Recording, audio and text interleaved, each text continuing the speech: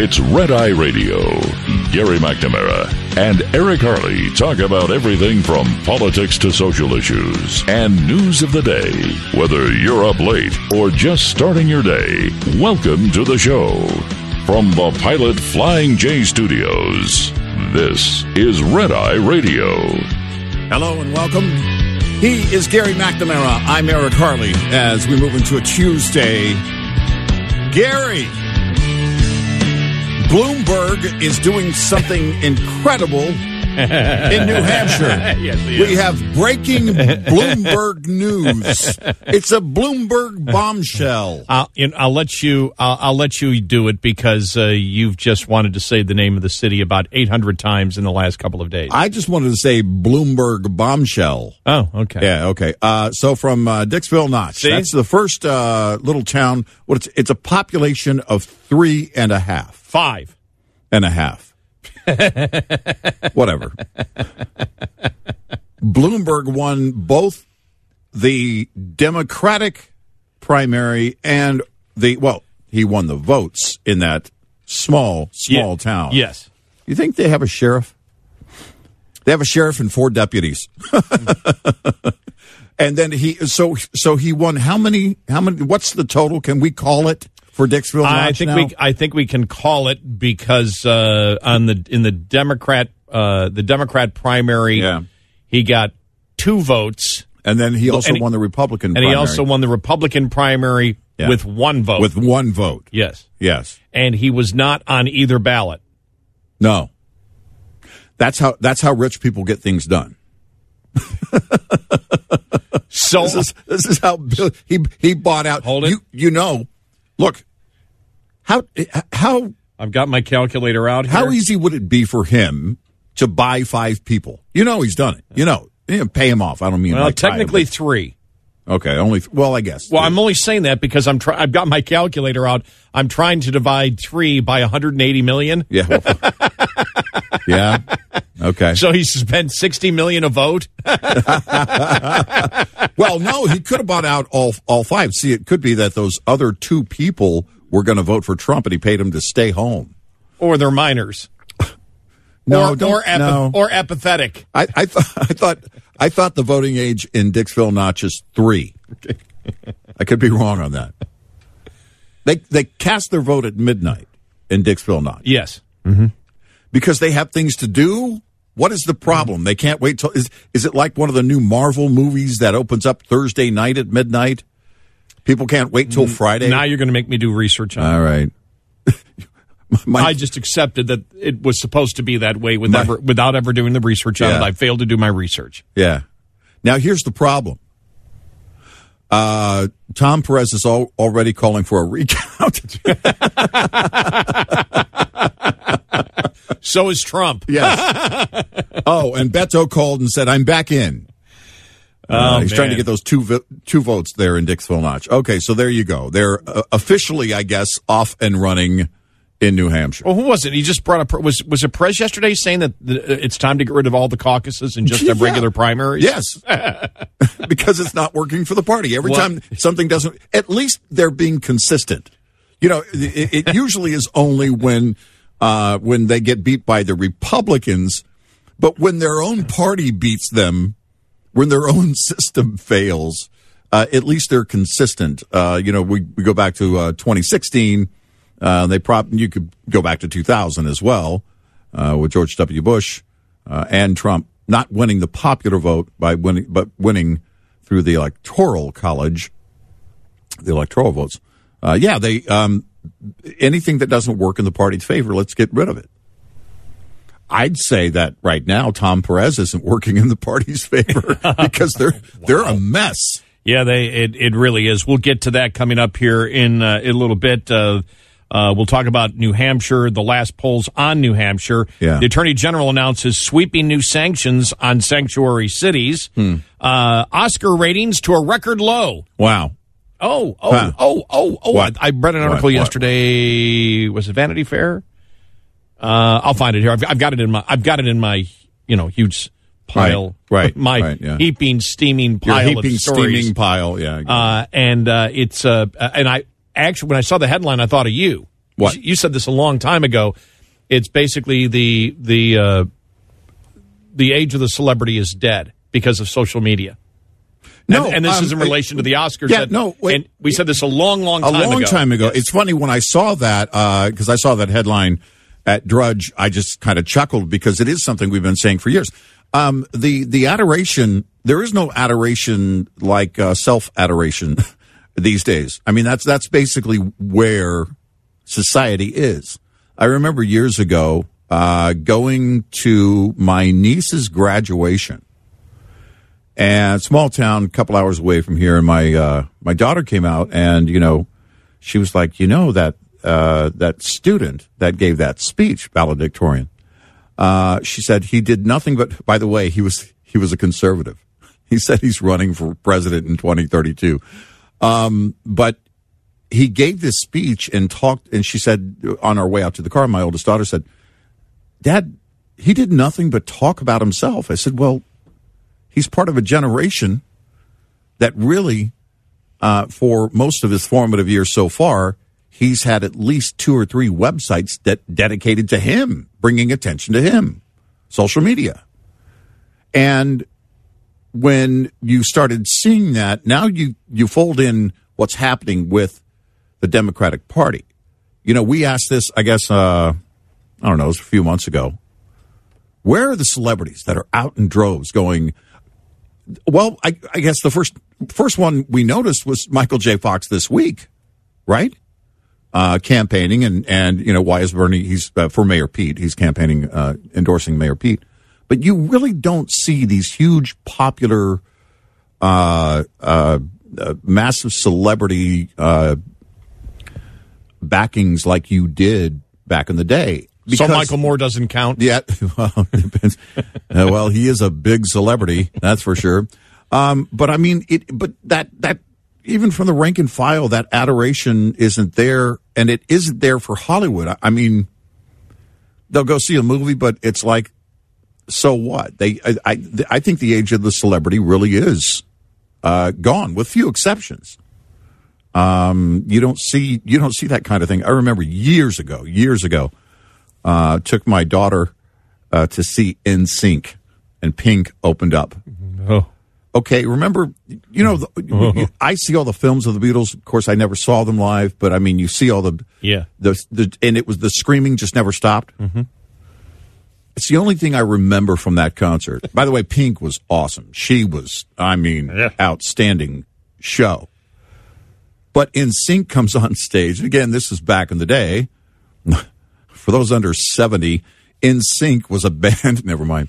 But the screaming, and I just thought to myself, I don't know what that's like to, just be screaming so loud the entire time. It never stopped.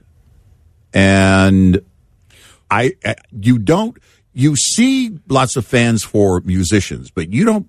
The celebrities don't get the same status they used to get. I think it's pretty clear. I think the age of celebrity. If I was on stage and that happened to me, I'd view that as an insult. Yeah, I would. I mean, I'd take it as an insult. You're trying to sing. Well, no, you're not even listening to me. Yeah, exactly. I'm here to perform for you. You don't care.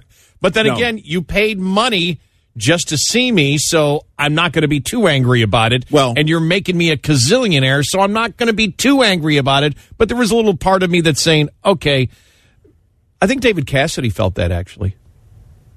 That he thought he actually played good and had good songs, and nobody listened to them. Mm-hmm. They just screamed. Yeah. You ever see some of his concert footage? I've seen him. I saw him live. The Monkees, too. Yeah. Well, I mean, in his heyday. Right. You saw him in his heyday? No, David no. Well, that's what I meant. In his heyday, you couldn't, it was impossible. It was just, it was screaming from the moment they went on stage. No, I saw him in Vegas, and it was a bunch of us old people, and we were yawning. We weren't screaming. Oh, okay. No, I mean, that, I don't know. I just think that kind of adoration for, putting these celebrities up on, pedestals is gone more and more. But I mean, you have to include the AOCs of the world, I'm the boss. Everything is about her. Yeah, right. Whether it's, a celebrity, whether it's, somebody else in the House, including the Speaker of the House. She doesn't need anybody else, and they don't put that kind of value in celebrities as much as they do themselves. Well, I don't know. There was this performer out there just last night that was out there and was getting a lot of cheering. Mm-hmm. Man, look at all that television back there. Whoa. Okay. That's bigger than those terrible Academy Awards, I got to tell you. That used to be big, not so much anymore. The first step to victory in November is tomorrow. Go send a message that Republicans, and you can vote for the weakest candidate if you want, don't worry about it. I don't really think we actually have a candidate against us. That Republicans are energized, that we're united, and that 9 months from now we are going to take back the House of Representatives, we are going to hold the Senate, and we are going to keep the White House. Now, it's very distracting. I'm speaking and a woman is mumbling terribly behind me, angry. There was a little anger back there. We're the ones who should be angry, not them. We're the ones that should be angry. But we proudly declared that we are in the midst of the great American comeback. Our country is stronger today than ever before. You know what you hear there, and we talked about this a while back. In that room, the people that there is, idolatry, no doubt. I mean, that worked to some extent. But with Trump, it's different in that, and you've heard this about him, he connects more with the people in the construction hats than he does the executives making deals with his real estate. And the connection that he is making with his supporters right now, I haven't seen that in a long, long time, because there was a different kind of idolatry in 2008 with Obama. It was a lot of euphoria and the promise of the first black president. Well, now you have Donald Trump in a room with a bunch of friends, and that's really, if you think about it, you and I talked off the air about this. You watch Dave Grohl on stage, Foo Fighters, and it's like one of his fans jumped on stage and grabbed a guitar. And they just kind of blend together. With Trump, he owns the room, but it is a real connection that he has with his supporters. Well, he was actually able to make this point and got cheers. The wall is being built, I will tell you. The wall is being built.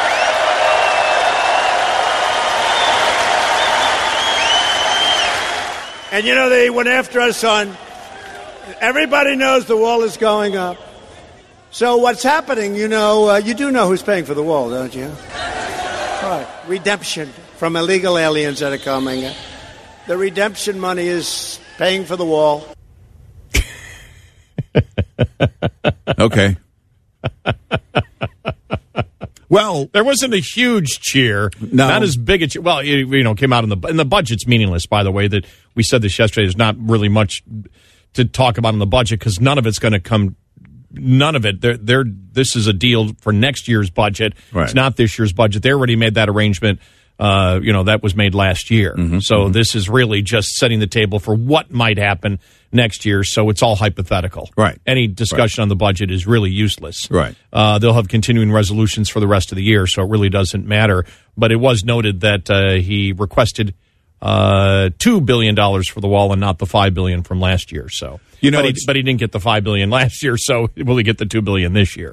But Mexico is not paying for the wall, and for the president to continue saying that, it's like, you don't need to do that. You didn't need to do that back then. You don't need to do it now. I'll tell you, and we've said this all along. I mean, he should be giving it to the head of the Border Patrol. By the way, a friend of mine, Raul Ortiz, that I went to school with, is now the deputy chief.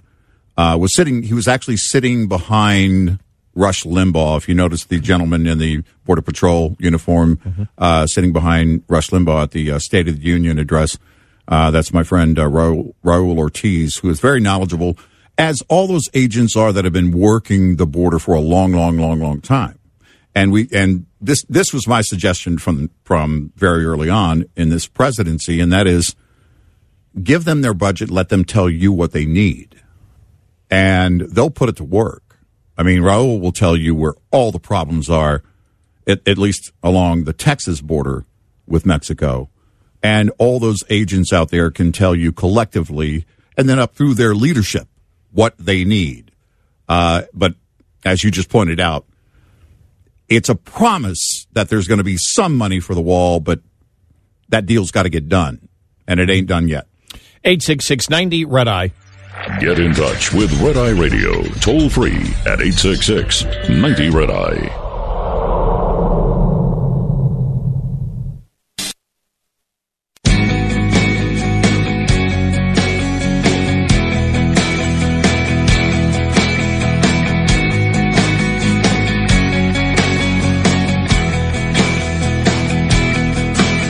It's Red Eye Radio. He is Eric Carney, and I'm Gary McNamara. 866-90 Red Eye. Coming up following the bottom of the hour, we will get to the last polls. And there's, let me see, there's 1, 2, 3, 4. Four different polls that came out. I will tell you this, Sanders in the lead in all of them. Yeah. By at least 7. Yeah. So it looks like, you know, according, at least in the polling, he has solidified himself. Who knows? Because quite a few stories yesterday about how New Hampshire Democrats are like, we don't know. Yeah, you were talking about that in our pre-show meeting. Yeah. That was the first thing you said to me. You just sort of chuckled and said, well, I mean, see all the coverage where the New Hampshire Democrats, we don't know. We just don't know. I just don't know, you know, the whole undecided thing. I could see, you know, thinking, well, none of the above. But this late in the game, the undecided thing, just because there's been so much attention on it, unless you factor in the mess that is the Democratic Party. I mean, that's just where it is. Bernie, he'll take New Hampshire, then you go to the South, and Biden starts to perform, and then what? You know, March 3rd is not that long away. And it's not that far away. Don't know, my latest conspiracy theory on Nevada is that and this should be the conspiracy theory for the Sanders folks. We're trying to help you out there. Yeah. Is that they're trying to rig the election again because there hasn't been a poll that I've seen on Real Clear Politics since the 11th of January where Biden's in the lead. What do the polls look like right now in Nevada? What do the internal polls say? Right. But it's interesting, nothing on Nevada yet, and that's the next, as we know, caucus, which is coming up. Also coming up, Tom Steyer pushing for a $22 an hour minimum wage. Huh. Okay. Why not just make it 50? Right. Why 22, not 23? Right. Yes. The only solution for climate change, a professor has come out and said the only solution for climate change is not to have babies anymore and for the human race to go extinct. Yeah. Okay. Kaepernick in the XFL. That story came up. Why isn't he playing in the XFL? The commissioner said he wanted like $20 million. Yeah. The highest paid player, I think, doesn't even hit over $500,000 in that league. Here's your forecast. Locally heavy rain, mountain snow, and gusty winds will impact the desert Southwest, at least through the rest of the day today. Colorado, New Mexico, and Arizona getting the brunt of the snow. Southern Arizona, southern New Mexico, all rain. As you move over to northern Texas, you might even pick up some icing conditions, especially in the overnight hours. Also into central Texas, we have a chance for thunderstorms today. That system will be moving into Louisiana and producing a line of showers from Louisiana into Alabama and northern Georgia throughout the day. And rain, along with the system, will move from Louisiana all the way up through New Jersey today. For the second week in a row, we'll see at least 5 inches of rain from eastern Texas into southern Missouri and northern Louisiana, all the way in through the lower Ohio Valley. The setup is there. We're definitely going to see some flash flooding in the region. Your national forecast from Red Eye Radio. I'm meteorologist John Trout.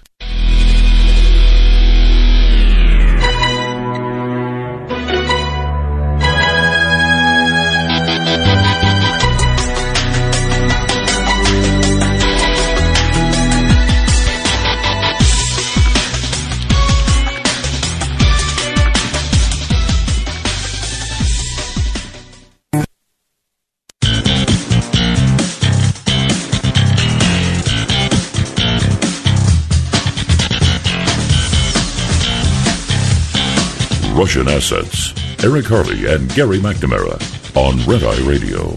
And he is Eric Harley, and I'm Gary McNamara, 86690 Red Eye. When we look at the big picture, and I said this yesterday, and I still stick by it when, the so-called experts are, looking at Iowa and what happened and what did not happen and what did not happen in the counties that went Obama, Trump, you didn't have a large turnout. And that's what they were expecting. Right. And these are the part of the 200 counties. Scott Rasmussen has talked about it before. Mm-hmm. The pollster that the Democrats lost. These are 200 counties that went and voted for Obama, then Trump. And so it's very important for Democrats in the primary to see that there's a lot of excitement to remove Trump. One of the things I said yesterday, and I'll stick by this, is if you were a Democrat who decided to vote for Trump, what has he done to make you not vote for him again? Right. What would be the reason? What would be the reason? Well, he's out of control. Democrats have made that point when he was running for president. Mm-hmm. Well, the things that he says, he was saying those things before he became president. Mm-hmm. You voted for him. You've already accepted who he is.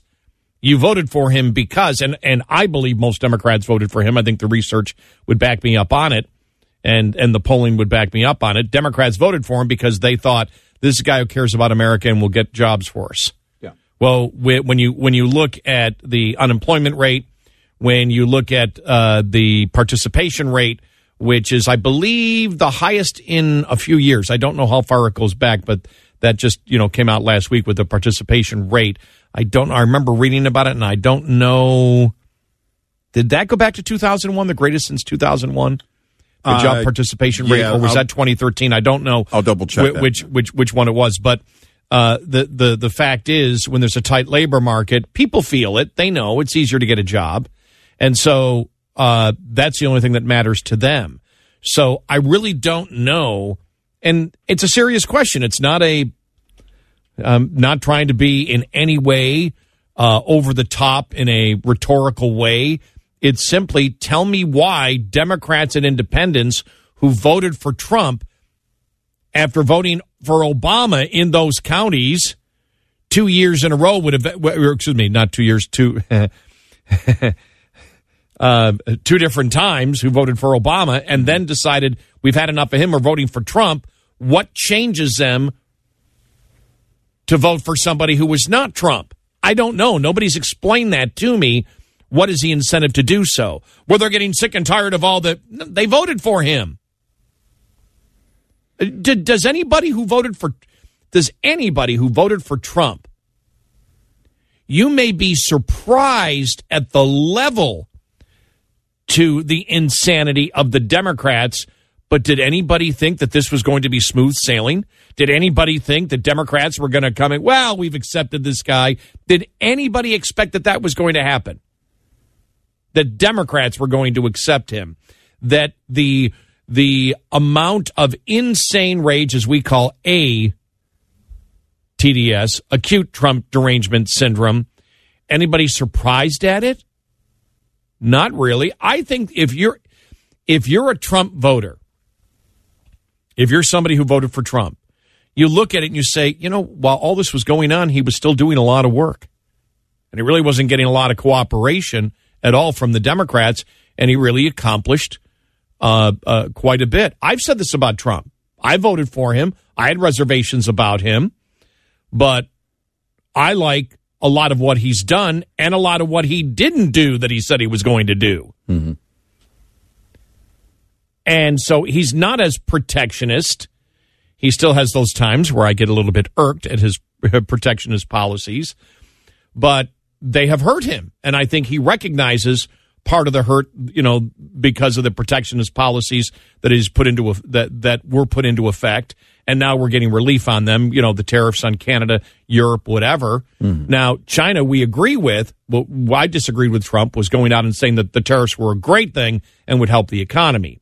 All the evidence shows that's not the case. We brought to you yesterday that even though the numbers came out last Friday that look good for job creation, not for manufacturing. Manufacturing still in the toilet, lost 12,000 jobs in January, and the majority of those jobs lost automobile jobs. And that's the part of the new NAFTA USMCA that we disagreed with, which makes it more expensive now to produce cars in the United States, Mexico, and Canada, which means you're more likely to ship those jobs elsewhere in the world.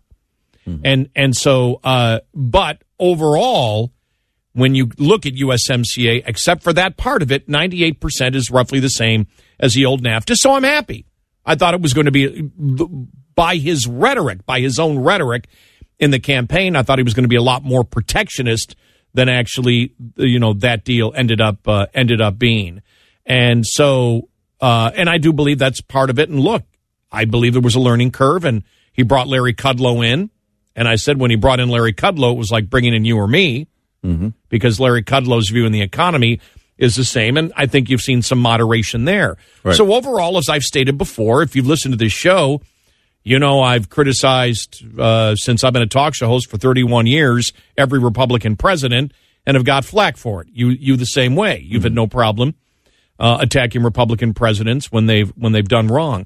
The normal Republican president, if I look at it over the my years as a talk show host, I would say, and Republicans in general in Congress and in the Senate probably agree with about 50% of the time. Right. Democrats, it's close to zero. Republicans, about 50%.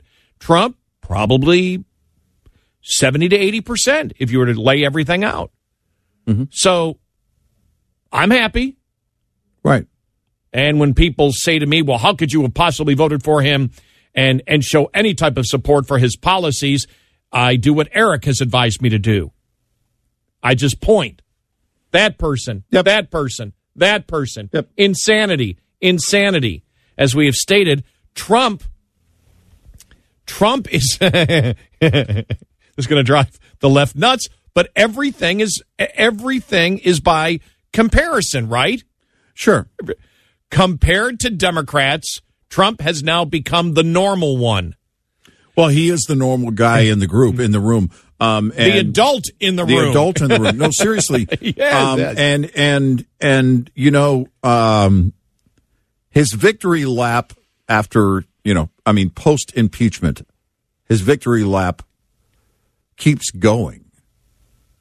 I have to include State of the Union in that, even though the trial wasn't done yet. It was pretty much done. It was done except for the formalities of going through the vote. But beyond that, that wasn't like a rally. That was a campaign speech. It was pointing to accomplishments and also paying respect. You've probably seen all of the videos, and they're edited videos. Every time what they would do is, from State of the Union, the president would acknowledge the young girl, the fourth grader, who got the scholarship, and then they inserted Nancy tearing up the speech. Because the point that was being made is that when she tore up that speech, she was tearing up the tributes that he was making and those positive moments that even by a few of them by Democratic standards even, they were applauding.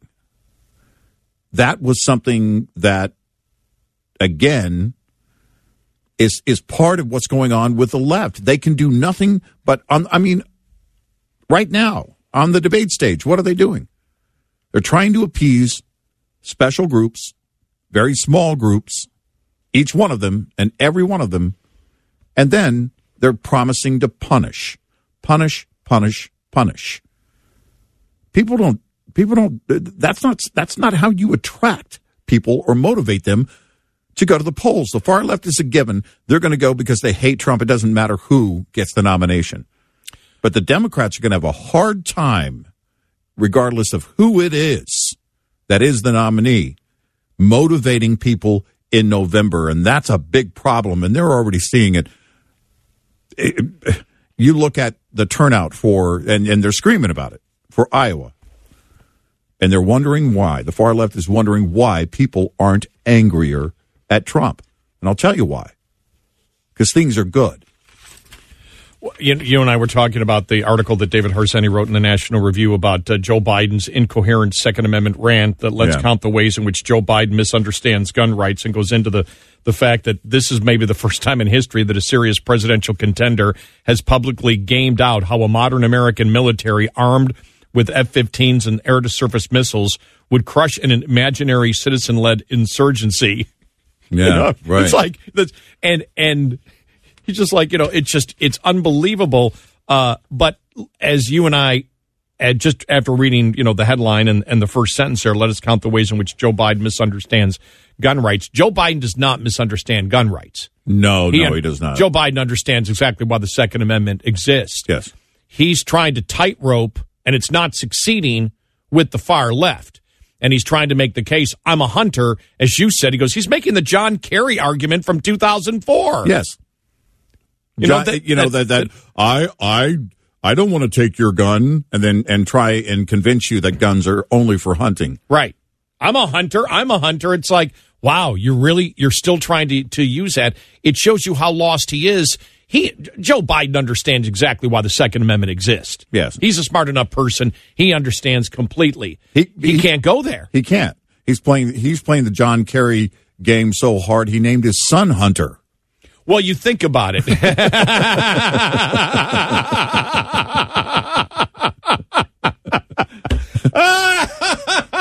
Sorry, son, I had to name you Hunter because, the whole thing with, No, that's grabber. Funny. I know, that's really... Yeah. That was so obvious. It was, your observation was good, and it was right there for everybody to see. Yep, I was just waiting for my moment. Yes. But But think about this. What a dumb... Anybody who is a gun rights person, when somebody comes on and says, well, I'm a hunter and the Second Amendment protects hunters. So what you're saying is I have the right to shoot an animal and maybe protect myself from that animal. Or if I'm out somewhere coming after me. Yeah. But I don't have that right to protect myself from bad people who might be coming after me or an oppressive government. Right. You're really trying to sell that to a critical thinking Second Amendment person. I don't think that's going to hold any water. He didn't go full Beto, but it's in that same arena. He's also the same guy that said if someone breaks into your home, you should grab that hunting gun, the shotgun, and shoot it and take it outside and shoot it in the air. That's pretty smart. That's a smart thing to do. By the way, that's a stupid thing to do. It's completely stupid. Don't do that. We'll go over some of the polling here from New Hampshire, but I just wanted to give the general picture because it's, who knows what will happen between now and then. We never know. But as we have said now for the last year, this is Trump's to lose. It is. And honestly, here we are. You get into the spring, you get past Super Tuesday. It's going to be obviously the focus on the primary. If you get to Super Tuesday and Bernie, it looks like it basically will be Biden or Bernie. Man, what does the party do there? I mean, honestly, where do they put their resources? They don't want Bernie. They don't think he can win. But the grassroots support behind Bernie is right now very clear. More than 200,000 new individual donors in January alone. 866-90-RED-EYE. Coming up, more with Gary McNamara and Eric Harley. It's Red Eye Radio.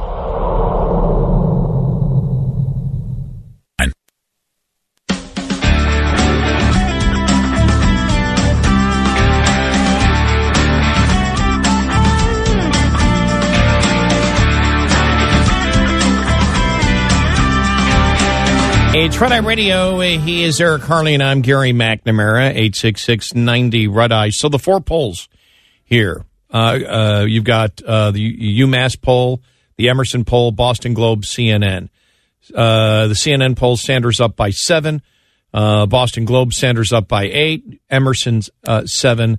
UMass 8.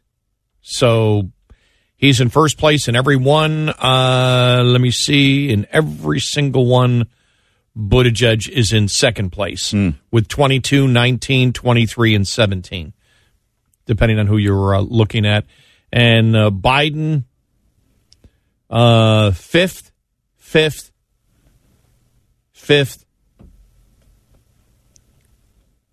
fourth. Yeah. Yeah, I think that was. I knew that.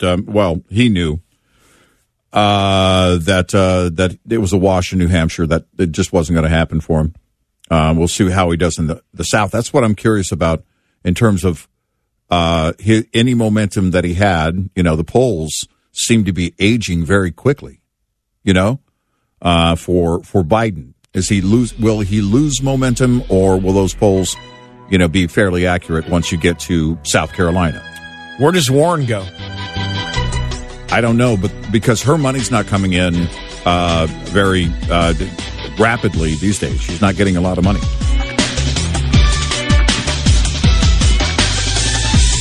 This hour's news is brought to you by Travel Centers of America, home of World Lens Coffee, the freshest roast on the road. This is Red Eye Radio on Westwood One.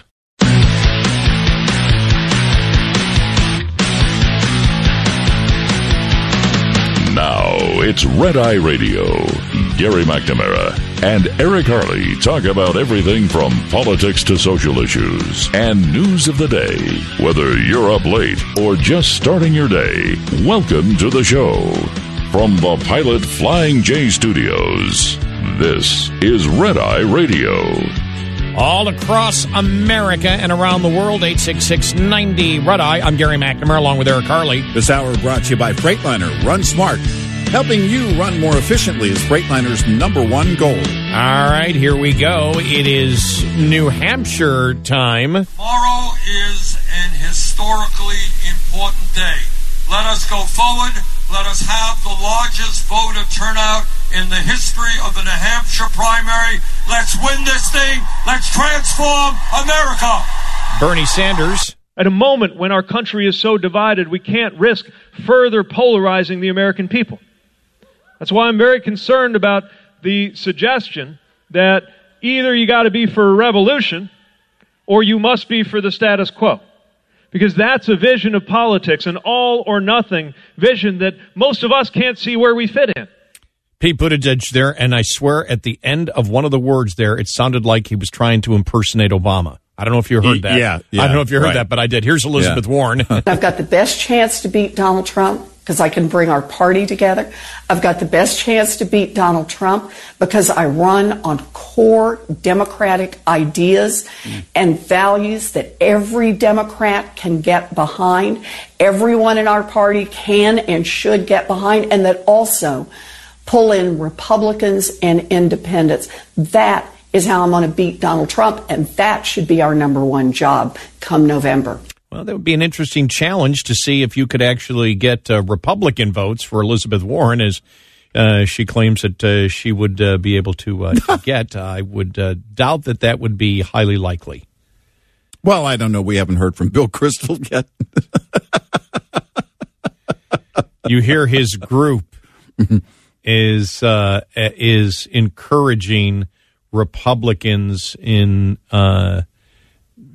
or independents, or whatever it is in New Hampshire to vote for. Right. The other guy. the other guy. I don't know. I just read it yesterday. I just sort of laughed, and I read like the first 2 sentences and went, stop it. Okay, just stop it. Bill Kristol's group isn't as large as Dixville Notch. So let's just be very clear. Well, I think we're all, in a way, I mean, probably a lot of people are angry. I'm fascinated by where politics in general has gone. I was reading this column from Richard Benedetto from RealClearPolitics.com, former USA Today White House reporter. And he did this story in Real Clear Politics, which is Democrats achieve total buzzkill in New Hampshire. And he goes on and talking about how they talk about the fact that you have to vote against Donald Trump because we need a president of decency, and then they go on to curse. Yeah, right, yes. And I think it's they're trying to make the point, what is the election all about? He goes, most of the candidates' pitches at various forums, rallies, town halls, and political dinners here are downright serious, often sharp-pointed, laden with anger, and spit out like bullets from a revolver, especially when the target is Trump. He's a bad man. He's an incompetent president. We're going to kick his ass, shouts Tom Steyer, the billionaire investor. This kind of talk draws huge cheers, and he's not averse to using them over and over and over again. Steyer is not one of the top contenders, but he's a compelling presence at the big events crowded with Democratic voters, and they reflect the general tone of the candidates' pitches. The election is a decency check on this president, said former South Bend, Indiana Mayor Pete Buttigieg. The heart of America is bigger than the heart of the guy in the White House. Right. But if this election is a decency check on the president, it's certainly not one on the Democrats' salty language or on an anger that's never far from the surface. I support impeaching Brett Kavanaugh, fumed Vermont Senator Bernie Sanders. I'll be damned if I'll lose this election to this guy Trump, shouted former Vice President Joe Biden.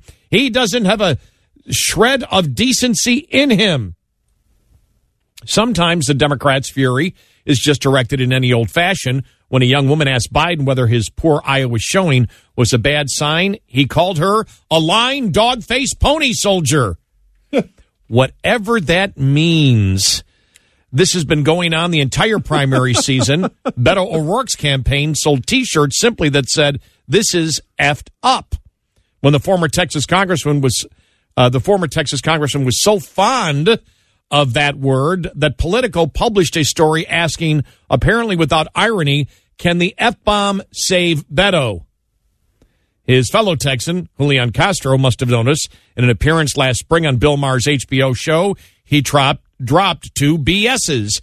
He used it on NPR too, which struck his interviewer as inappropriate, but by then Cory Booker was spreading BS himself. And then he goes on to talk about the fact the only one that really doesn't seem to be completely and totally furious and angry is Klobuchar. He said she actually seems to have a sense of humor, but he said even Warren. He said if they were doing any of this to be funny, it would be one thing, but these Democrats are all serious all the time. They are on a mission for change. It does not allow for a light touch. Now is the time not to only beat Donald Trump, but to transform this country, Elizabeth Warren said last week. By the way, Sanders is saying that transform the country has really hit big time. And I started thinking about this yesterday that and we've talked about this before, but it's just the thought came in my mind again yesterday when just trying to look at an overview as we go into New Hampshire. Right. And then it's Nevada, and then it's Super Tuesday, and then we're going to have a clear idea where this is going. So we're just weeks away from it. The ideologues actually are in the Democrat Party. When you think about it, if you take your political biases out of it and just look at it and say, where's the country going? If you can set yourself back from it and say, okay, I'm just going to observe. Yes, I've got my own political biases, but I'm going to observe what's going on here. Who are the ideologues? Who are saying things that are just have to be based on an ideal, being an ideologue because they're just downright crazy? We talk about the Green New Deal. We talk about everything that the Democrats have talked about. We talk about open borders. We talk about things that the majority of the public view as insane that can only come from an ideologue. Right. Yes. And you look at it and you say it's the Democrat Party that is transfixed on it and stuck in the mud. They will not move from it. That's why Bernie Sanders is where he is right now. That's why you've got a ton of people, Democrats, that are worried saying, what happened to our party?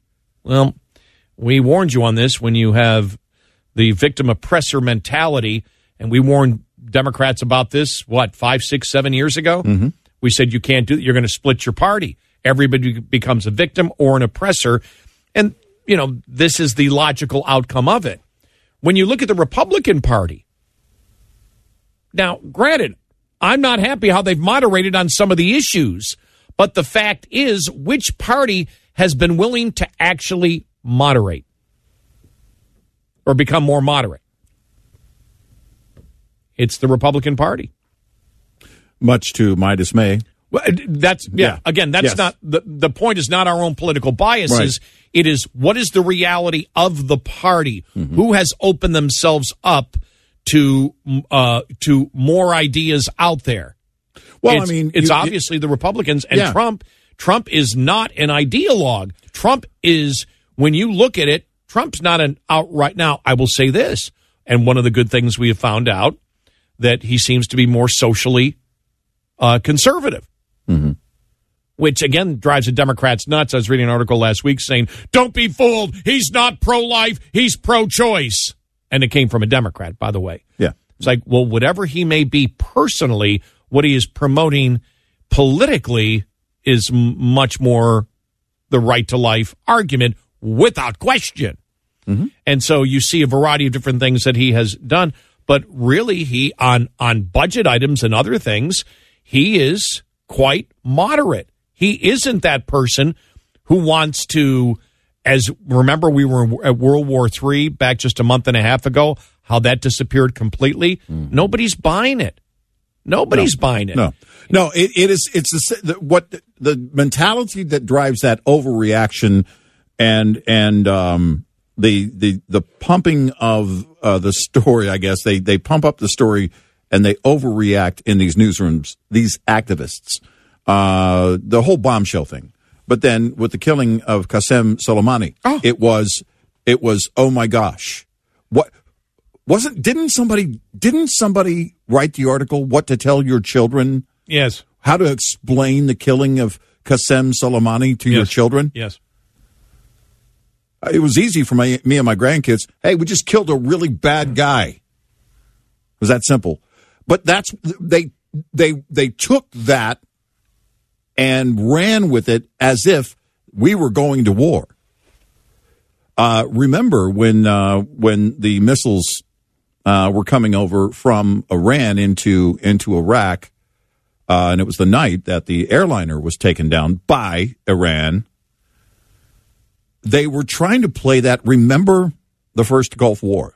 CNN, Wolf Blitzer, Bernie Shaw, and all the CNN reporters that were there, and they were showing. It seemed that night when Iran was lobbing those missiles that they wanted to go in that direction. They wanted you to believe this was going to be like the next war. We were going to war with Iran.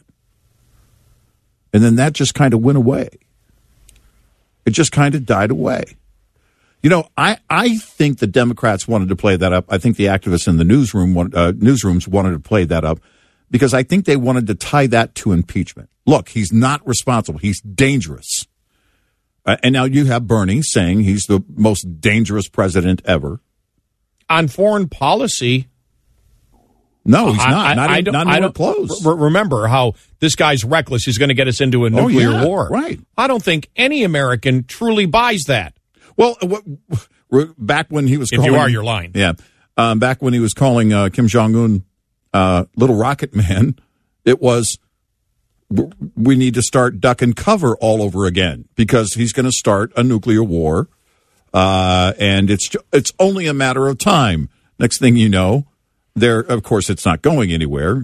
I don't think anybody believed, even if you asked the president, I don't think anybody believed there was going to be some kind of real deal with North Korea. But nonetheless, it was unprecedented what he did, the so-called summit, and the left over and over again.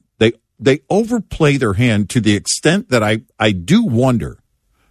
Go back to Chachi, Scott Baio, who said, look, I'm from Queens. This guy's from Queens. He's messing with you.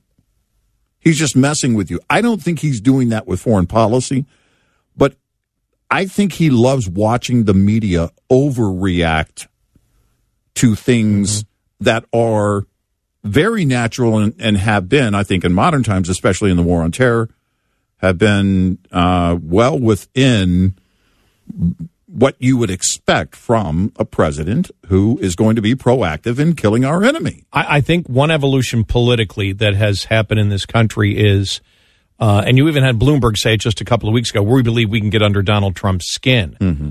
But if you look at it overall, that might have been Donald Trump 2016, 2017. Mm. That isn't Trump today. The opposite is happening. He's getting under all of their skin. Look at this as, the article I just read. everybody is just they're to the point of total insanity with their rhetoric. Bernie Sanders coming out and saying he's the most dangerous president in the history of the country. Well, that rhetoric is so over the top, it just doesn't sell anymore. Now, maybe Trump would have responded to that in a way which might have made you go, hope he's okay. Yeah, right. But now he's been president for 3.5 years.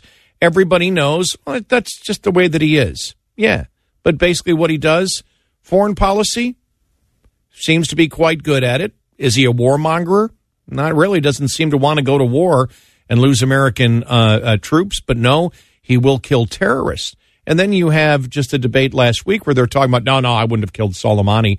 And you're in bizarro land here. Yeah, right. And you're just like, none of these people just apply just to even to the center left, Eric. They don't make sense anymore, too. No, they don't. And that's why you have the center left, which is pretty far left. Right. But that's why the Democrats are worried right now. They look at it and say, wow, you can't even relate to the center left right now of this country. Yeah, and I think right now they're looking at exactly what we saw coming after the last election. We told you this would happen, and there's no way to make a party gel. I mean, certainly they'll end up eventually with one nominee, I think.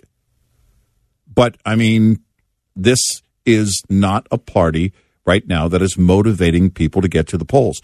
If Trump doesn't motivate them, to get out, because that's all they've got, the anti-Trump vote.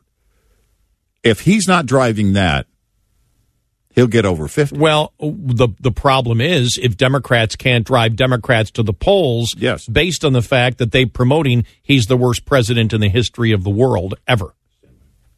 866-90-RED-EYE.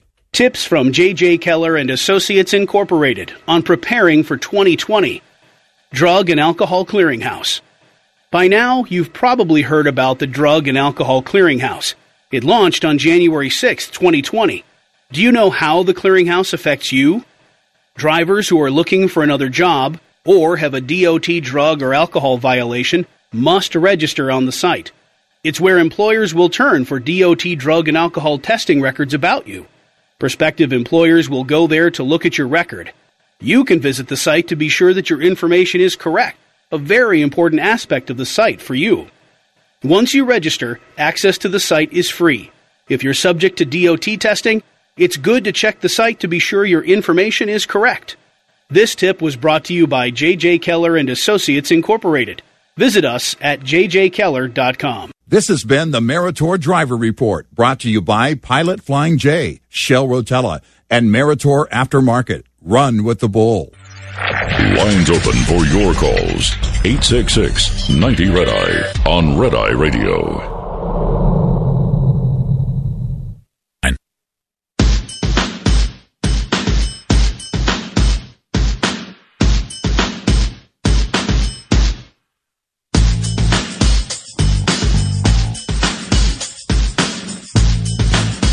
It's Red Eye Radio. He is Eric Carly, and I'm Gary McNamara. 866-90-RED-EYE. This hour for Freightliner, Run Smart. Helping you run more efficiently is Freightliner's #1 goal. Let's go to Bruce in Michigan. Bruce, hi. You're on Red Eye Radio. Welcome. Hi. Good morning, gentlemen. How are you? Very good. Good. What's up? Good deal. I was listening to you talk about Bernie a little bit ago there, and I'm just sitting back, as you say, kind of objectively watching this. And I'm thinking that he's being maneuvered into the position so that he'll go head-to-head with Donald Trump in the general election.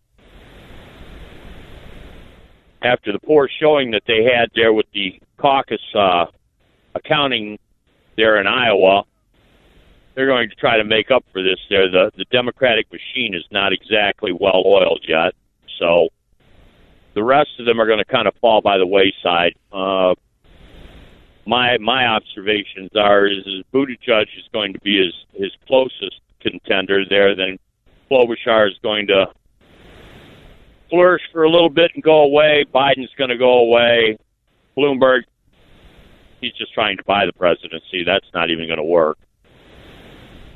Well, again, if you're trying to make the point that the DNC is behind Sanders, that's what I would disagree with. I think there's a tremendous amount of fear that Sanders is not.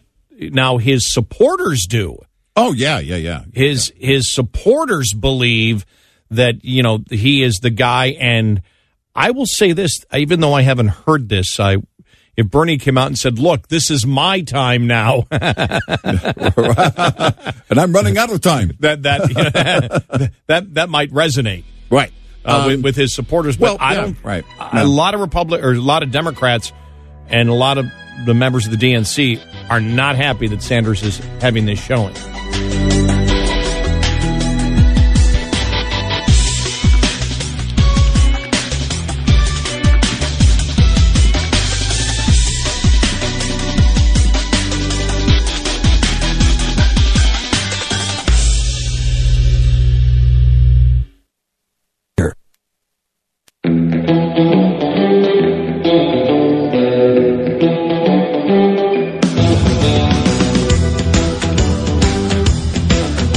Listen live on our app, in your app store, or RedEyeRadioShow.com. Red Eye Radio. And he is Eric. I'm Gary. 866-90 Red Eye. This hour for Freightliner. Run Smart, helping you run more efficiently is Freightliner's #1 goal. TeamRunSmart.com. It's a great website, a huge community, tens of thousands of drivers and industry professionals that share information. You can join it, TeamRunSmart.com. Be a part of it. The Team Run Smart pros are out there hauling freight in their Freightliners just like you are, and they're blogging about it every single day. Each of the Team Run Smart pros are at different stages. You have owner-operators, you have company drivers. It's a really great mix of very diverse group of drivers who are out there sharing those experiences in their Freightliners and on the road with you. So check it out, please. TeamRunSmart.com by Freightliner. And William Barr, the Attorney General, spoke yesterday to reporters on sanctuary cities and also on Rudy Giuliani and any information he might have on the Bidens. Pierre. General Barr, Senator Graham says that Rudy Giuliani will be providing the department information related to Ukraine and the Bidens. What is the process for receiving this information? Who will evaluate it? And is this something that you feel you need to recuse yourself from? Well, as I've previously said, the DOJ has the obligation to have an open door to anybody who wishes to provide us information that they think is relevant. But as I did say to Senator Graham, we have to be very careful with respect to any information coming from the Ukraine. There are a lot of agendas in the Ukraine. There are a lot of cross currents. And we can't take anything we receive from the Ukraine at face value. And for that reason, we had established an intake process in the field so that any information coming in about Ukraine could be carefully scrutinized by the department and its intelligence community partners so that we could assess its provenance and its credibility. And, that is true for all information that comes to the department relating to the Ukraine, including anything Mr. Giuliani might provide. There you go. All right. And the headline says, Attorney General William Barr, DOJ, is vetting Giuliani's info. It's not what he said. That's not what he said. Yeah, I'm amazed at some of these headlines that are coming out on this, and I've heard, Lindsey Graham talk about it. I haven't heard Giuliani saying he is giving it to him now, and that it is currently being vetted. Right, that it's happening right now. Right, yeah. that I haven't heard either. And that's all. Got to one email saying you guys are completely wrong on it. His podcasts explain it. I don't want to hear from Rudy Giuliani. No. It's not Rudy Giuliani I want to hear anymore. I know what the accusations are. Right. I want to know the validity of the evidence that he has. Yes.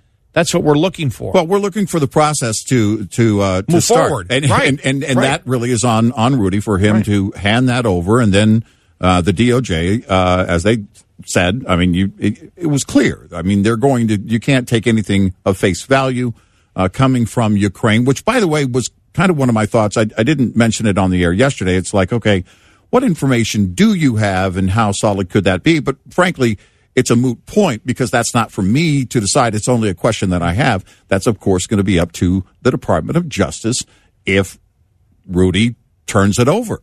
But it's Rudy's move. Right. It's Rudy's move because just to have the information and claim you have it but do nothing with it takes you nowhere. Now, again, we keep getting, the same thing. It's almost that there's talking points that exist out there for this, which is quite interesting, which is, well, you can't trust the swamp with it. Well, who's the swamp? Yeah, which is Barr part of the swamp now by someone's definition? I mean... And if Barr's part of the swamp, then all is lost because Rudy making the claim without being able to get verification of the evidence that he has, independent, because remember, he is the president's lawyer.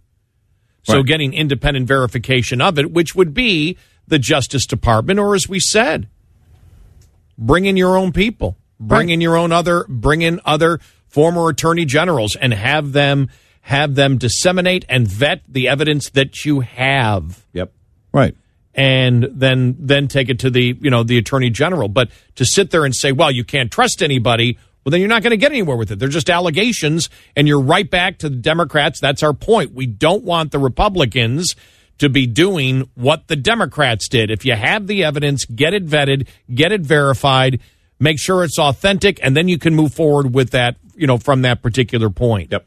And if you're not happy with the Attorney General and you believe the Attorney General is now part of the swamp, which has been a quick 180, because I didn't know that existed, before the Rudy Giuliani allegations and our comments on it, that all of a sudden, well, no, you can't trust the AG with it. Well, then what do you do with it? Right. Yeah. You basically have no, because you're just going to have to, then Rudy's just going to have to keep talking about it, I guess. Because that's the only way you can vet this. That's the only way that you can start anything. Because the idea is that Rudy's going to turn over something that's damaging.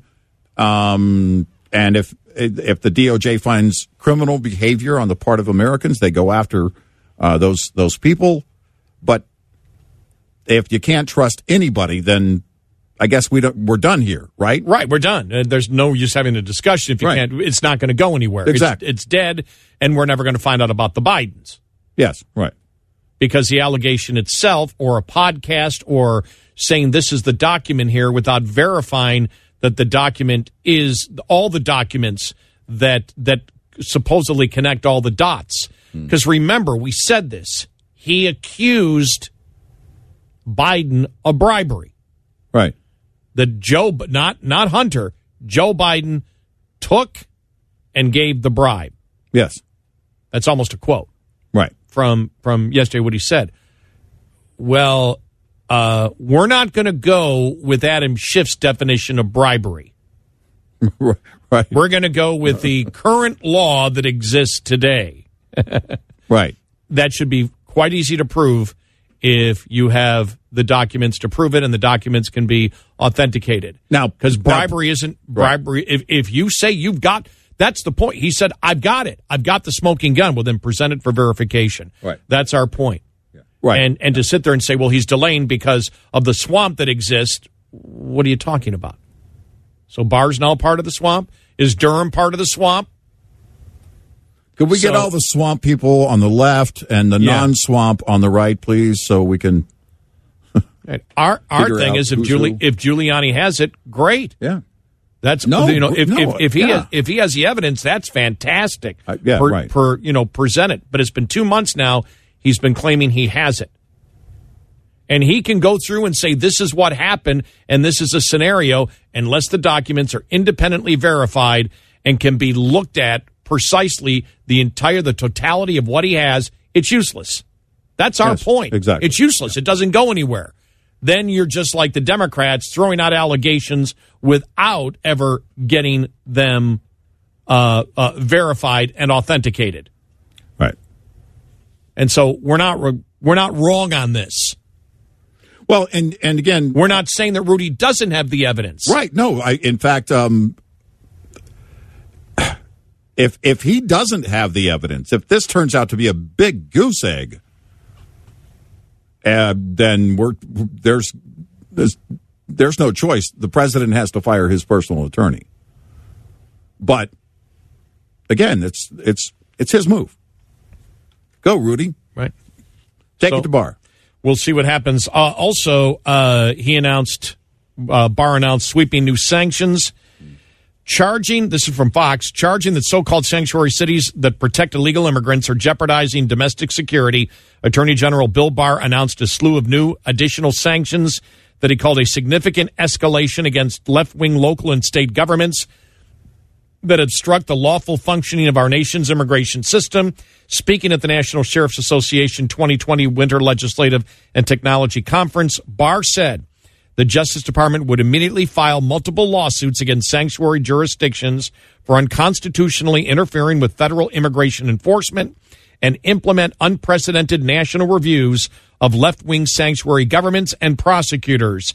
Let us state the reality up front and as clear as possible, Barr began. When we are talking about sanctuary cities, we are talking about policies that are designed to allow criminal aliens to escape. These policies are not about people who came into our country illegally, but have otherwise been peaceful and productive members of society. They express their express purpose is to shelter aliens from local law enforcement, aliens whom local law enforcement has already arrested for other crimes. This is neither lawful nor sensible. The Department of Justice has now filed a federal complaint against the state of New Jersey, seeking declaratory and injunctive relief against the laws that forbid state and local enforcement from sharing vital information about criminal aliens with DHS. Additionally, we are filing a complaint seeking relief against King County, Washington, for the policy that forbids DHS from deporting aliens from the United States using King County International Airport. Barr said, "Well, it's about time that they did that." We know part of the law the precedent that might back them up on it. You and I have talked about this before. What? The Supreme Court decision from Arizona. Oh yeah, right. Exactly. That the Democrats cheered, and this is when local law enforcement was trying to help. Yes. Not hurt. Right. Help customs. Right. And the Supreme Court stated, no, if the federal government says they don't need your state support, then you can't give them support. Right. Well, then you certainly can't work against them. Exactly. It is because they decided it was the government's role, the federal government's role, to protect and enforce the borders. We said this, well, I guess it was early on. It was probably 2017. Yeah. When we first talked about this and said the Arizona case probably is going to, I think you were the first. In fact, I remember the pre-show meeting where you said, you know what could be the stopper on all this? The Arizona case. Because if the Supreme Court has ruled that the federal government, it's the federal government's role, which essentially what they were saying was whatever the federal government says on policy, if in the case of Arizona, if they request local enforcement, then that's one thing.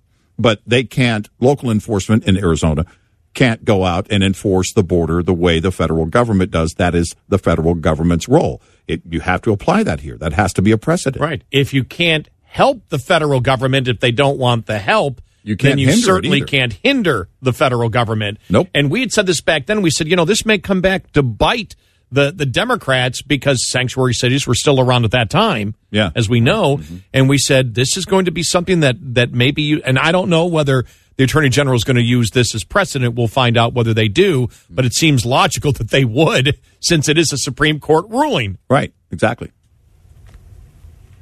Boy, they really got to make this an issue going into the election. I think the president gets a lot of leverage with obviously on border control. He owns that, but yeah, they should be using this right now. 866-90-RED-EYE.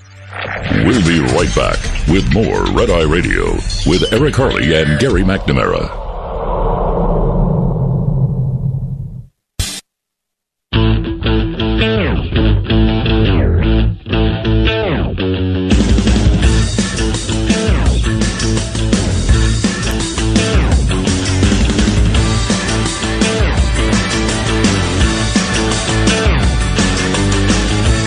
It's Red Eye Radio. I'm Gary McNamara along with Eric Harley, 86690 Red Eye. This hour for Freightliner. Run smart. Helping you run more efficiently is Freightliner's number one goal. We'll get to more of your calls and comments coming up here in just a little bit. Interesting here from the Hill TV. One of their commentators, Crystal Ball, on Tucker Carlson last night saying the Democratic establishment would rather have 4 more years of Trump than see Bernie elected. I don't know if I agree with that. I wouldn't go that far because for me it really isn't about for the far left. Look, they're gonna vote for whoever is the nominee, but it is it's who shows up.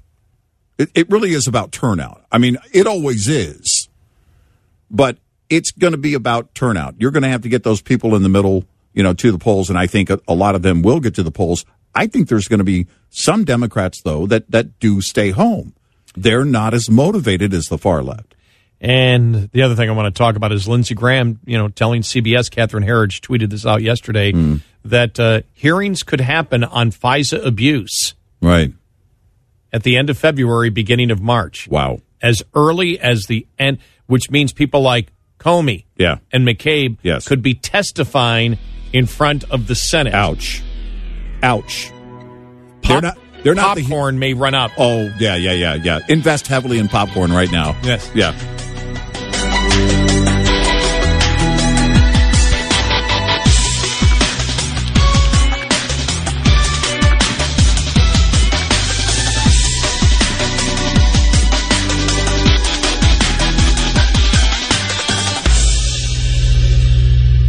This is Red Eye Radio on Westwood One.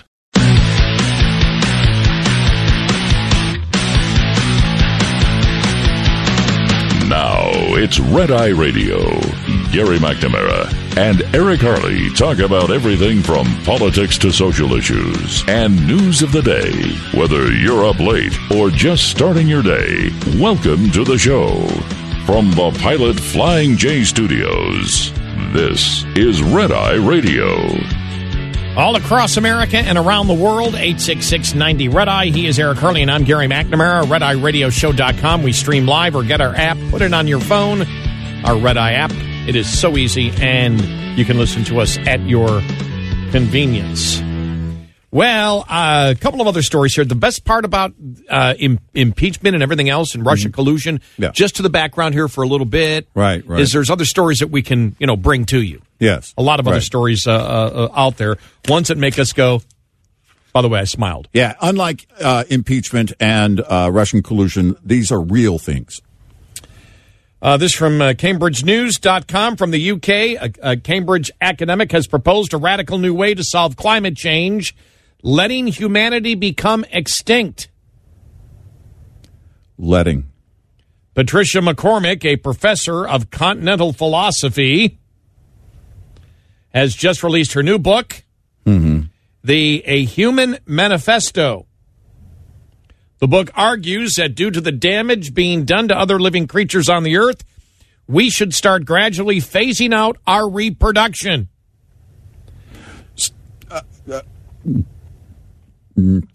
Go ahead. Okay. I'll just wait. Yeah, you just wait, because we're not even to the good part yet. Yeah. Right. I was Go pausing because it sounded like that you wanted to say something. It's just you're trying. Oh, there's a lot of things. I haven't completed the entire message yet. I know. That's why I'm holding back. Go ahead. I'll just turn my mic off. But rather than offering a bleak look at the future of humanity, it has generated discussion due to its joyful and optimistic tone, as it sets out a positive view for the future of the earth without mankind. Our species will be gone, but this sets an optimistic tone overall for the planet with 0 human beings. You can't make this crap up. You just can't. Do we need Will Smith to make the movie again? Yes. I wouldn't mind it. One of my favorite movies of all time. It also touches on several hot-button topics, from religion to being a vegan to the concept of identity politics, tying these into how the creation of our world among humans has left us blind to the destruction we are causing to our habitat and other forms of life. Okay. All right. I am legend. First of all, going vegan. No. Then you would be, what would we call it? A starvetarian. Because, I mean, if man should be extinct, which means, and they're suggesting we should quit procreating, then why don't we speed it up and everybody become a starvetarian? Speaking to Cambridge Live, Professor McCormick outlined how she came to this point of view and how these ideas are not as provocative as they may initially sound. Well,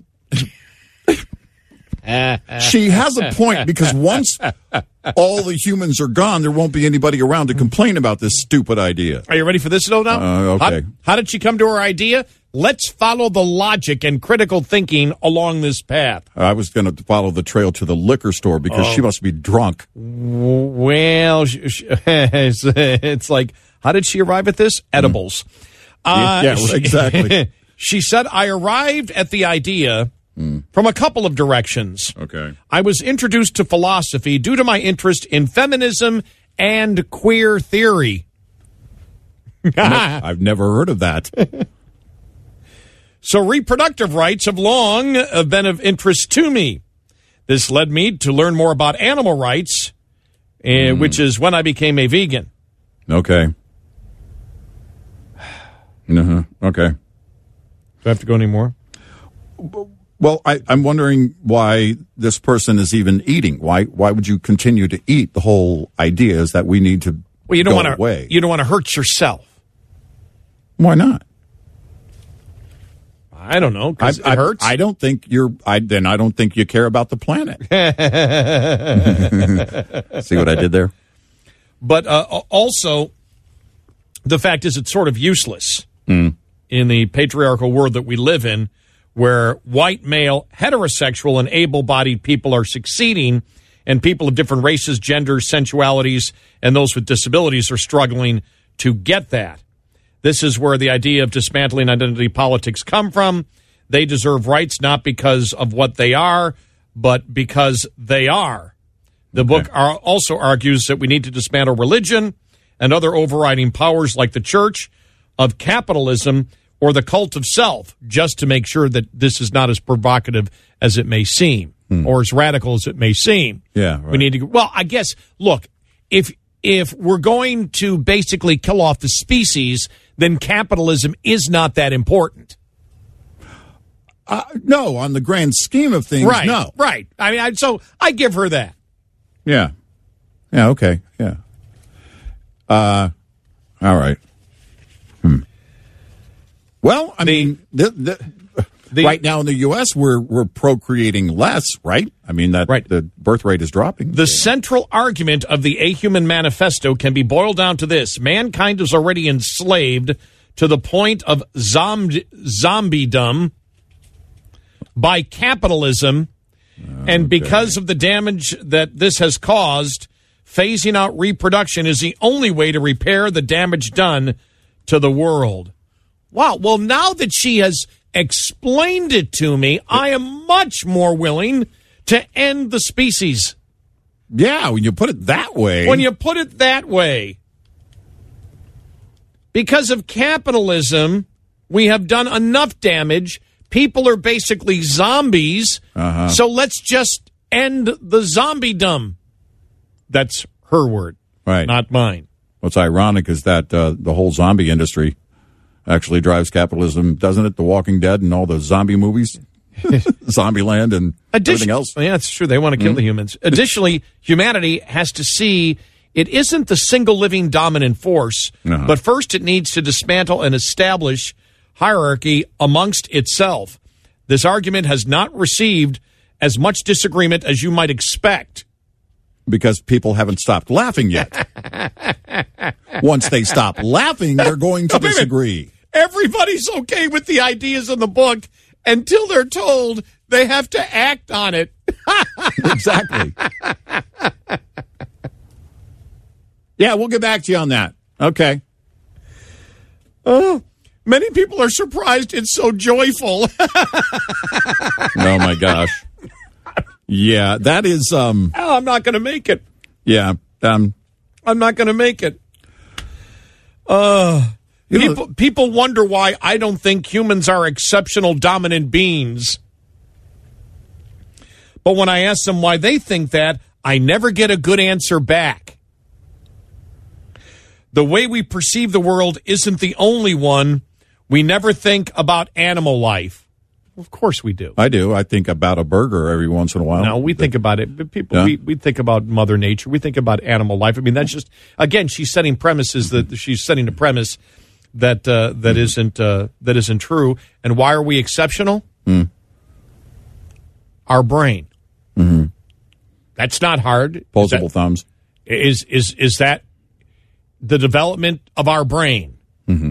You know what this is? You know, this is the equivalent of, this is a elitist version of I Am Cecil. Remember the lion that was hunted and killed? Well, and remember, people showed up to protest the hunter, and they were all shouting, "I am Cecil." No, you're not. I am Cecil. Because they need to compete on the scale of caring more. This person cares more about animals than you do. I do. I'm starting to get this pattern, though. America can't be exceptional. Americanism can't be exceptionalism. Mm-hmm. There can be no exceptionalism in America because human beings are not exceptional in any ways. I wonder what this person would think of my faux puppy rug industry. Then again, who's she talking to? People on the left. Do you know why you're exceptional? No.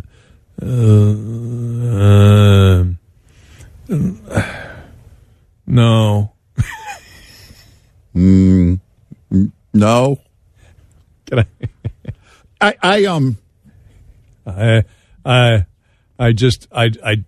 don't know. I just got my new liquid vape and so I don't know. I eat, I vape. So you're right. I'm not exceptional. Was it Nat Geo or Discovery that did the thing Earth After Man or whatever yes. was that Life After Man? Was that a series or did yes, it was a series. Yeah, because how long could you go on with that? Because you're basically just guessing. Now I can tell you what my lawn looks like. You know, if I go too long without it. We can come to the conclusion, I guess, as far as speaking of zombies, I Am Legend, that weeds will be growing everywhere and the buildings won't be maintained and things will start crumbling and all of this. But at some point, it's just going to get back down to the earth. So that has to be a limited series. It's a weird discussion to have because who cares? And that's when first time I watched that, I said, oh, this is really interesting. And about 15 minutes through, even my non-exceptional brain, right? Yes, exactly. Sat there and went, "Wait a minute." Mm-hmm. Well, all it's saying is, you can see many other civilizations and cities and villages that, when they became dust bowls or whatever, what happened to the weed and the breakdown of the buildings and the animals start taking over the buildings. Well, that's just natural. But why do I care? We're not here. Well, if you want How does it affect any human? Right. So it really doesn't matter to us. It doesn't affect us. We're gone. I'm telling you,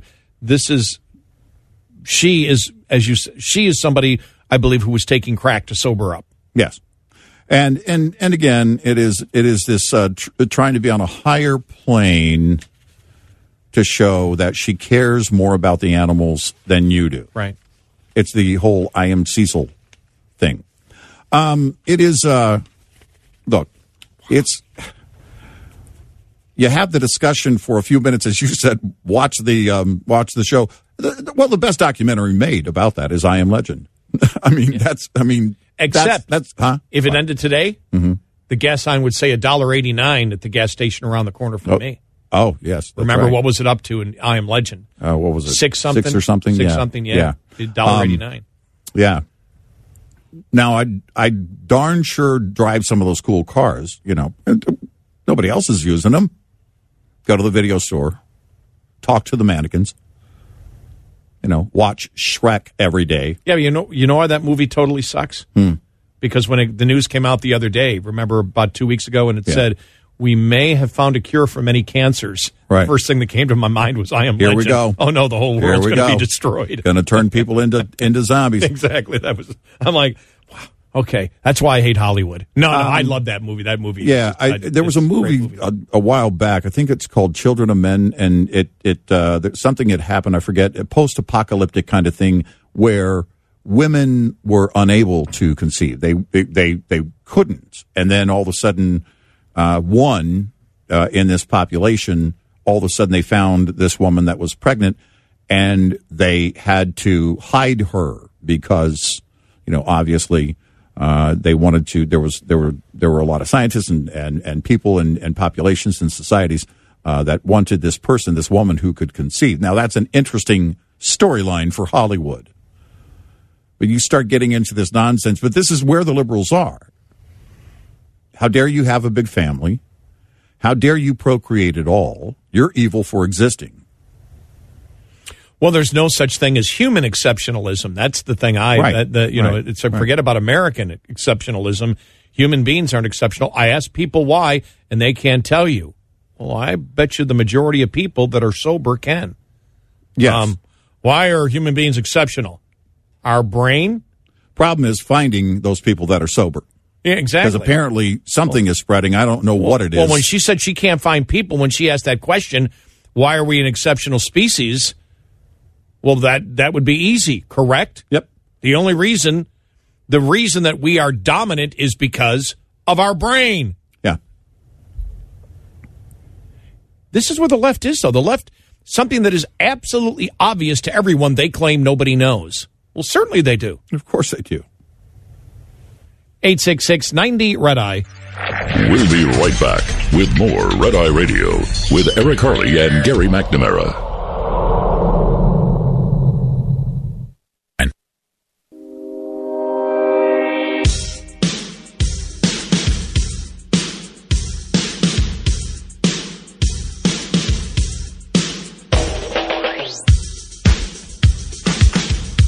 It's Red Eye Radio. He is Eric Harley, and I'm Gary McNamara. 866-90 Red Eye. Let's head to you about New Hampshire, the election, and more. We go to Charles in Alabama. Charles, welcome. You're on Red Eye Radio. Welcome to the show. Hi. Hey, how you doing, guys? Very good. Two things the Democrats are worried about. First of all, they know Joe is sinking like a ship, and they are afraid of what Bernie is doing. But most of all, they see the polls that 40% of black America is supporting Donald Trump, and they know they can't win without the black vote.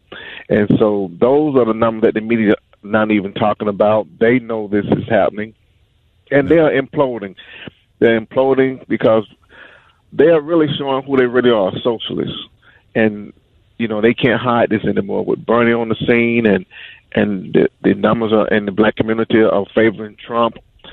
They're just imploding and don't know what to do right now. Yeah, I think they are lost, Charles, and thank you. We appreciate the call and the input. It is because you go back to, was it Rasmussen that had the black support at 42% for the president? 42%, yes. And now Biden has strong black support. I haven't seen that on a national scale just yet. I'm sure it's out there somewhere. He does have support from the black community. But Biden is imploding. That's the problem. He's not strong as a candidate. Biden no longer has that confident posture that the president has. You mentioned this, I don't know how many times, about the president's posture and his presence, which has been consistent his entire adult life. And you look at that and, you know, he commands the room that he walks into. He has that confident posture. Biden just looks like he's scrambling, his eyes especially. And he's very combative on the campaign trail when someone asks him a question. He's going to have to stop doing that. I don't know what they do, but what they're going to have him do, but he's going to have to stop doing that. I started thinking of the pony soldier, the lion pony soldier. There's another word in there somewhere. Dogface, the dogface, yes. Lion, dogface, pony soldier. And I thought to myself, is he trying to outdo Trump? Right. The thought actually came into my mind. Is there a part of these candidates that at the same time they say, we can't have this type of president, that the words that come out of their mouths and the things that they do can be just as outrageous, and part of them think that they have to do that in order to win? Yeah. By the way, if Trump called a female a dog face. Oh. Yeah. Oh. Here's your forecast. Locally heavy rain, mountain snow, and gusty winds will impact the desert Southwest, at least through the rest of the day today. Colorado, New Mexico, and Arizona getting the brunt of the snow. Southern Arizona, southern New Mexico, all rain. As you move over to northern Texas, you might even pick up some icing conditions, especially in the overnight hours. Also into central Texas, we have a chance for thunderstorms today. That system will be moving into Louisiana and producing a line of showers from Louisiana into Alabama and northern Georgia throughout the day. And rain, along with the system, will move from Louisiana all the way up through New Jersey today. For the second week in a row, we'll see at least 5 inches of rain from eastern Texas into southern Missouri and northern Louisiana, all the way in through the lower Ohio Valley. The setup is there. We're definitely going to see some flash flooding in the region. Your national forecast from Red Eye Radio. I'm meteorologist John Trout. Your forecast is brought to you by the Truck Smart mobile app from Travel Centers of America. Download Truck Smart today to get what you need when you need it.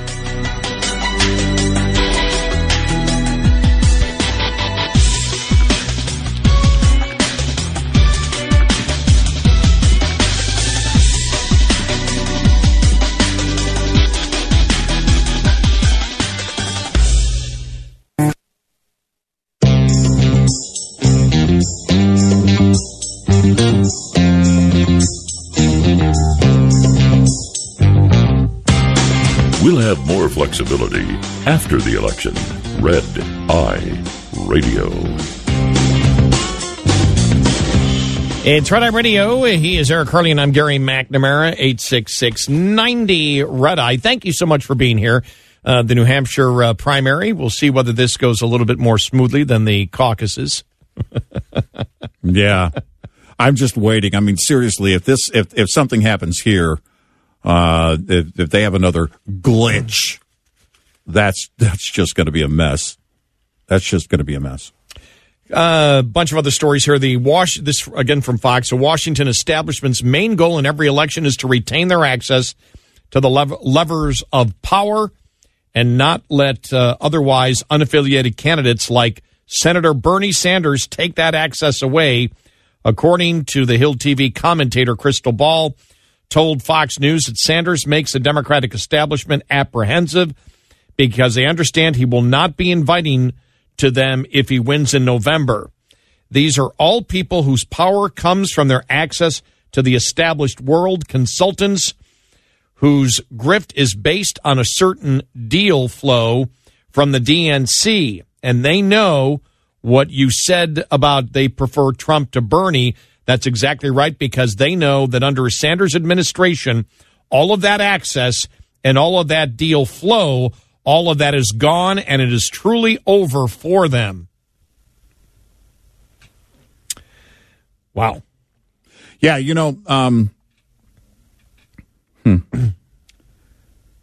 it's just this whole thing is just panning out to be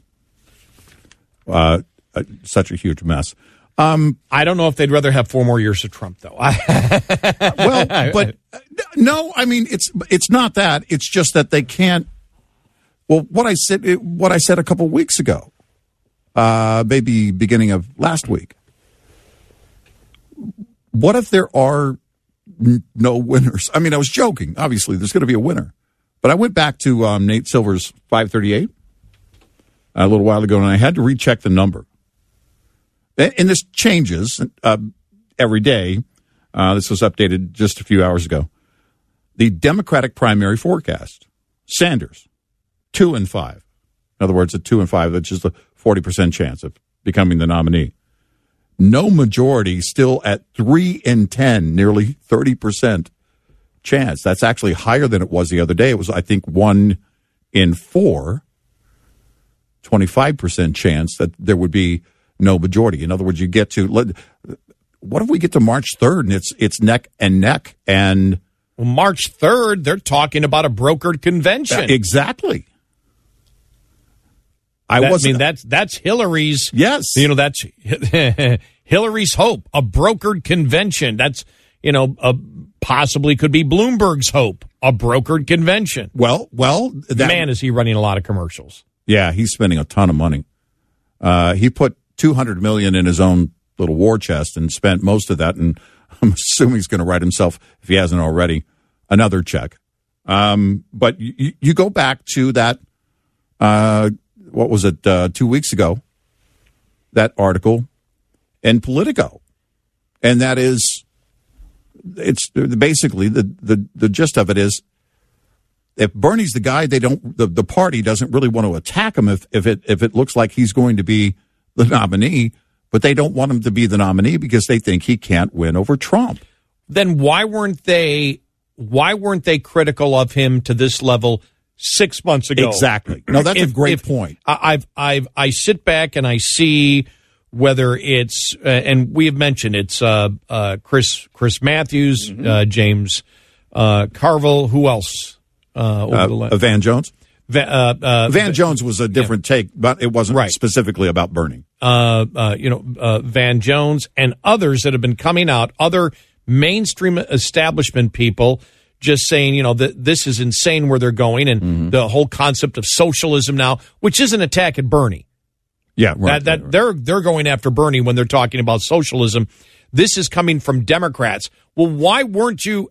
The last time I heard Democrats criticizing the term socialism was back in 2008 when the media was saying socialism is the new N-word because it's being directed at Obama.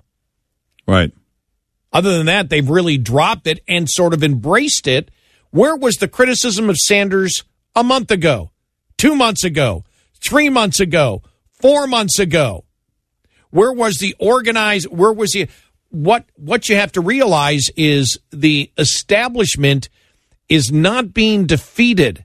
The establishment Democrats are not being defeated by Bernie Sanders, but where the Democrat Party is going by the rank and file, the truly loyal Democrats. It may not be the rank and file voter out there, but those delegates, those people that make up the Democrat Party, they support the philosophy of AOC. Here's my point.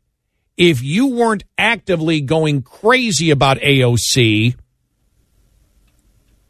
and I'm talking about all these commentators now that are coming out about Bernie Sanders is simply a representation of the people that are voting for him, including AOC, who endorsed him. They're as radical as you can get, except for Tim Ryan, that was looking at Nancy Pelosi back a couple of years ago when he ran against her and said, we have to stop this identity politics. Well, now Pelosi is aboard, in essence, the AOC and Sanders bandwagon, because that's where impeachment came from. Right. And so they were all for it. They were, when they thought that when they were in the midst of their own Trump derangement syndrome, they were all for the philosophy of socialism. All of a sudden now, they must be looking at the numbers in their internal polls and going, oh no. And seeing then what really upset them is they figured that when they started getting an inkling that the turnout for Iowa wasn't there, that's when they all started turning at that point. And that's when they realized, what we've been doing over the last 3 years hasn't worked. Because it comes down to the phrase cocktail socialist, which is what they used to call Barack Obama, right? In other words, someone who would just sit around and talk about these ideas and work slowly through his administration to enact more socialist policies. But when you get to Bernie's been Bernie for a long time. I think we mentioned this in 2016, but had you said, I don't know, back in 2000 or so, he would be a real contender one day for president, we would have laughed. He's called himself a socialist for how long? Forever. He was talking communist philosophy in the 70s. Exactly. So he's consistent, except for the fact that, and everybody talks about it, but it gets back to what you said. People want the gimmeism. It's not socialism, it's gimmeism. Right. They want the free college. They want the free health care. They don't want the takeism, which is when the government comes and takes more of your money to pay for it. Remember, Bernie said last year, I forget, it was a couple of months ago, the American people would be happy to pay for it. In other words, you're going to be happy to hand over your entire check to the government. To show the lunacy, we've all known the socialist mindset that has existed in the Democrat Party and really come to the forefront since 2018. Yes. You have Chris Matthews. Now, we understand he calls Trump reactionary. Yeah, right. He's going ape over. He's talking about shooting people, executing people in Central Park if socialism takes over. Yeah, right. And this is on MSNBC that he's talking about that. Where was your fear of socialism taking over the Democrat Party 2 years ago? Right. Or 4 years ago? 4 years ago. You know, it came out again yesterday in 2009, Schumer talking about illegal immigration, Obama talking about illegal immigration. They sound as tough or tougher than Trump in their rhetoric that they're using. Right. Compared to Trump now, which is saying, you know, if you see Trump now, no, we need to protect our borders, but we do need legal immigration. Right. We need more workers here because the job growth and blah, blah, blah. But when you see especially the Schumer and the Obama, when Obama's like, we can't allow this to go on. And Schumer, the same thing. So we're talking about in just the last 10 years. You know, whatever happened to the Democrats, whatever happened to the Democrats in the media that supported that back then. Don't jump on this bandwagon now that Bernie is bad when you supported him all along until the results of Iowa started coming in and you went, oh, there's no excitement. Nobody bought into our 3 years of ATDS, acute Trump derangement syndrome. Oh, we should have been paying attention to what our own party was doing, and we failed to do that. Oh, no, now we're all lost. All is doomed. Well, it's your own fault. Where did you think it was headed? Yeah. You played with the far left. You went with what the far left was doing, and all of a sudden you object to it? Don't give me this. You're only changing your mind because now you're scared. Yes. It's you know, I don't remember seeing an entire party flinch. And maybe it's okay, entire party is probably a little over the top. But the driver of the party, I mean, you look at right now where the party is going and how many have called out essentially the entire group, but how worried. And the liberal media is pointing this out. How worried the party is over Bernie. We see the numbers with Warren. We see what's happening after, you know, she came out with the no billionaires and, you know, well, we've got to just basically start taking everybody's wealth that's already been taxed from them until there are no billionaires. Now, I know Bernie's been saying similar things for a long time, but he had the energy that she didn't have in his campaign left over from 2016. But they start doing the real research, and it's exactly, I'm telling you, their internals are showing exactly what you were saying. No, people want free stuff. They don't want to pay for it. 866-90-RED-EYE. Coming up, more with Gary McNamara and Eric Harley. It's Red Eye Radio.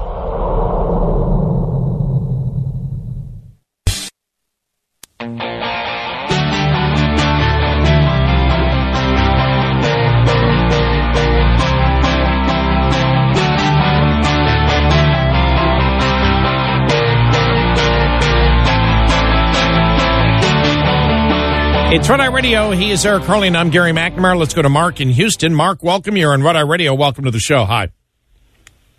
Hello. I was just curious as to why Bernie doesn't let the other candidates admit that they're socialists just like he is. Instead of he has the guts to say who he is.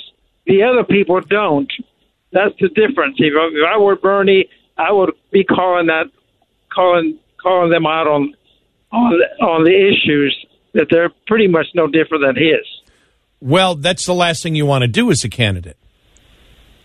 You want to point out that you are different. Right. You want to point out, Sanders is pointing out, it sounds like you view socialism as a negative. He doesn't. He views socialism as a positive.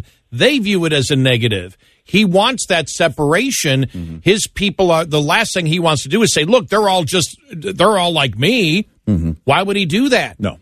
He's at the top because he is the one that's proudly saying, I'm a socialist. Yep.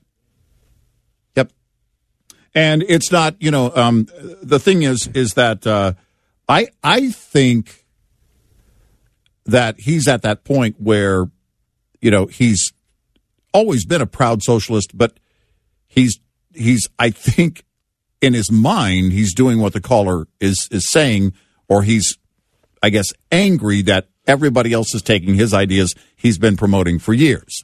Now, it used to be, going back to like Hillary Care, right?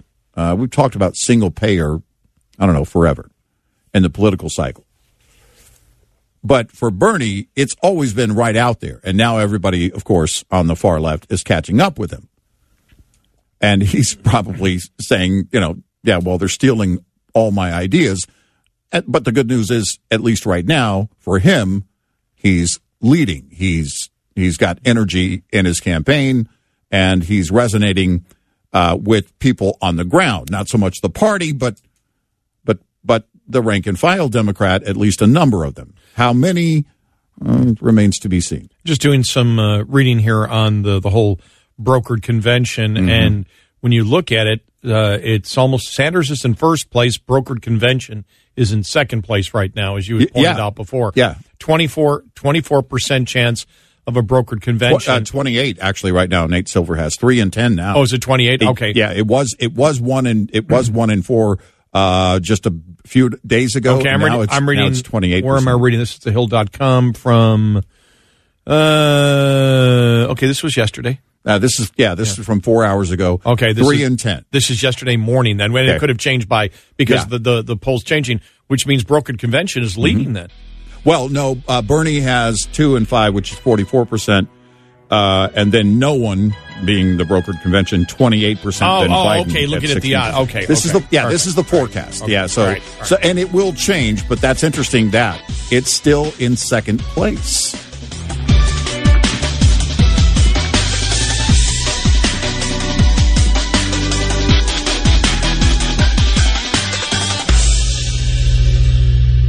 This is Red Eye Radio on Westwood One.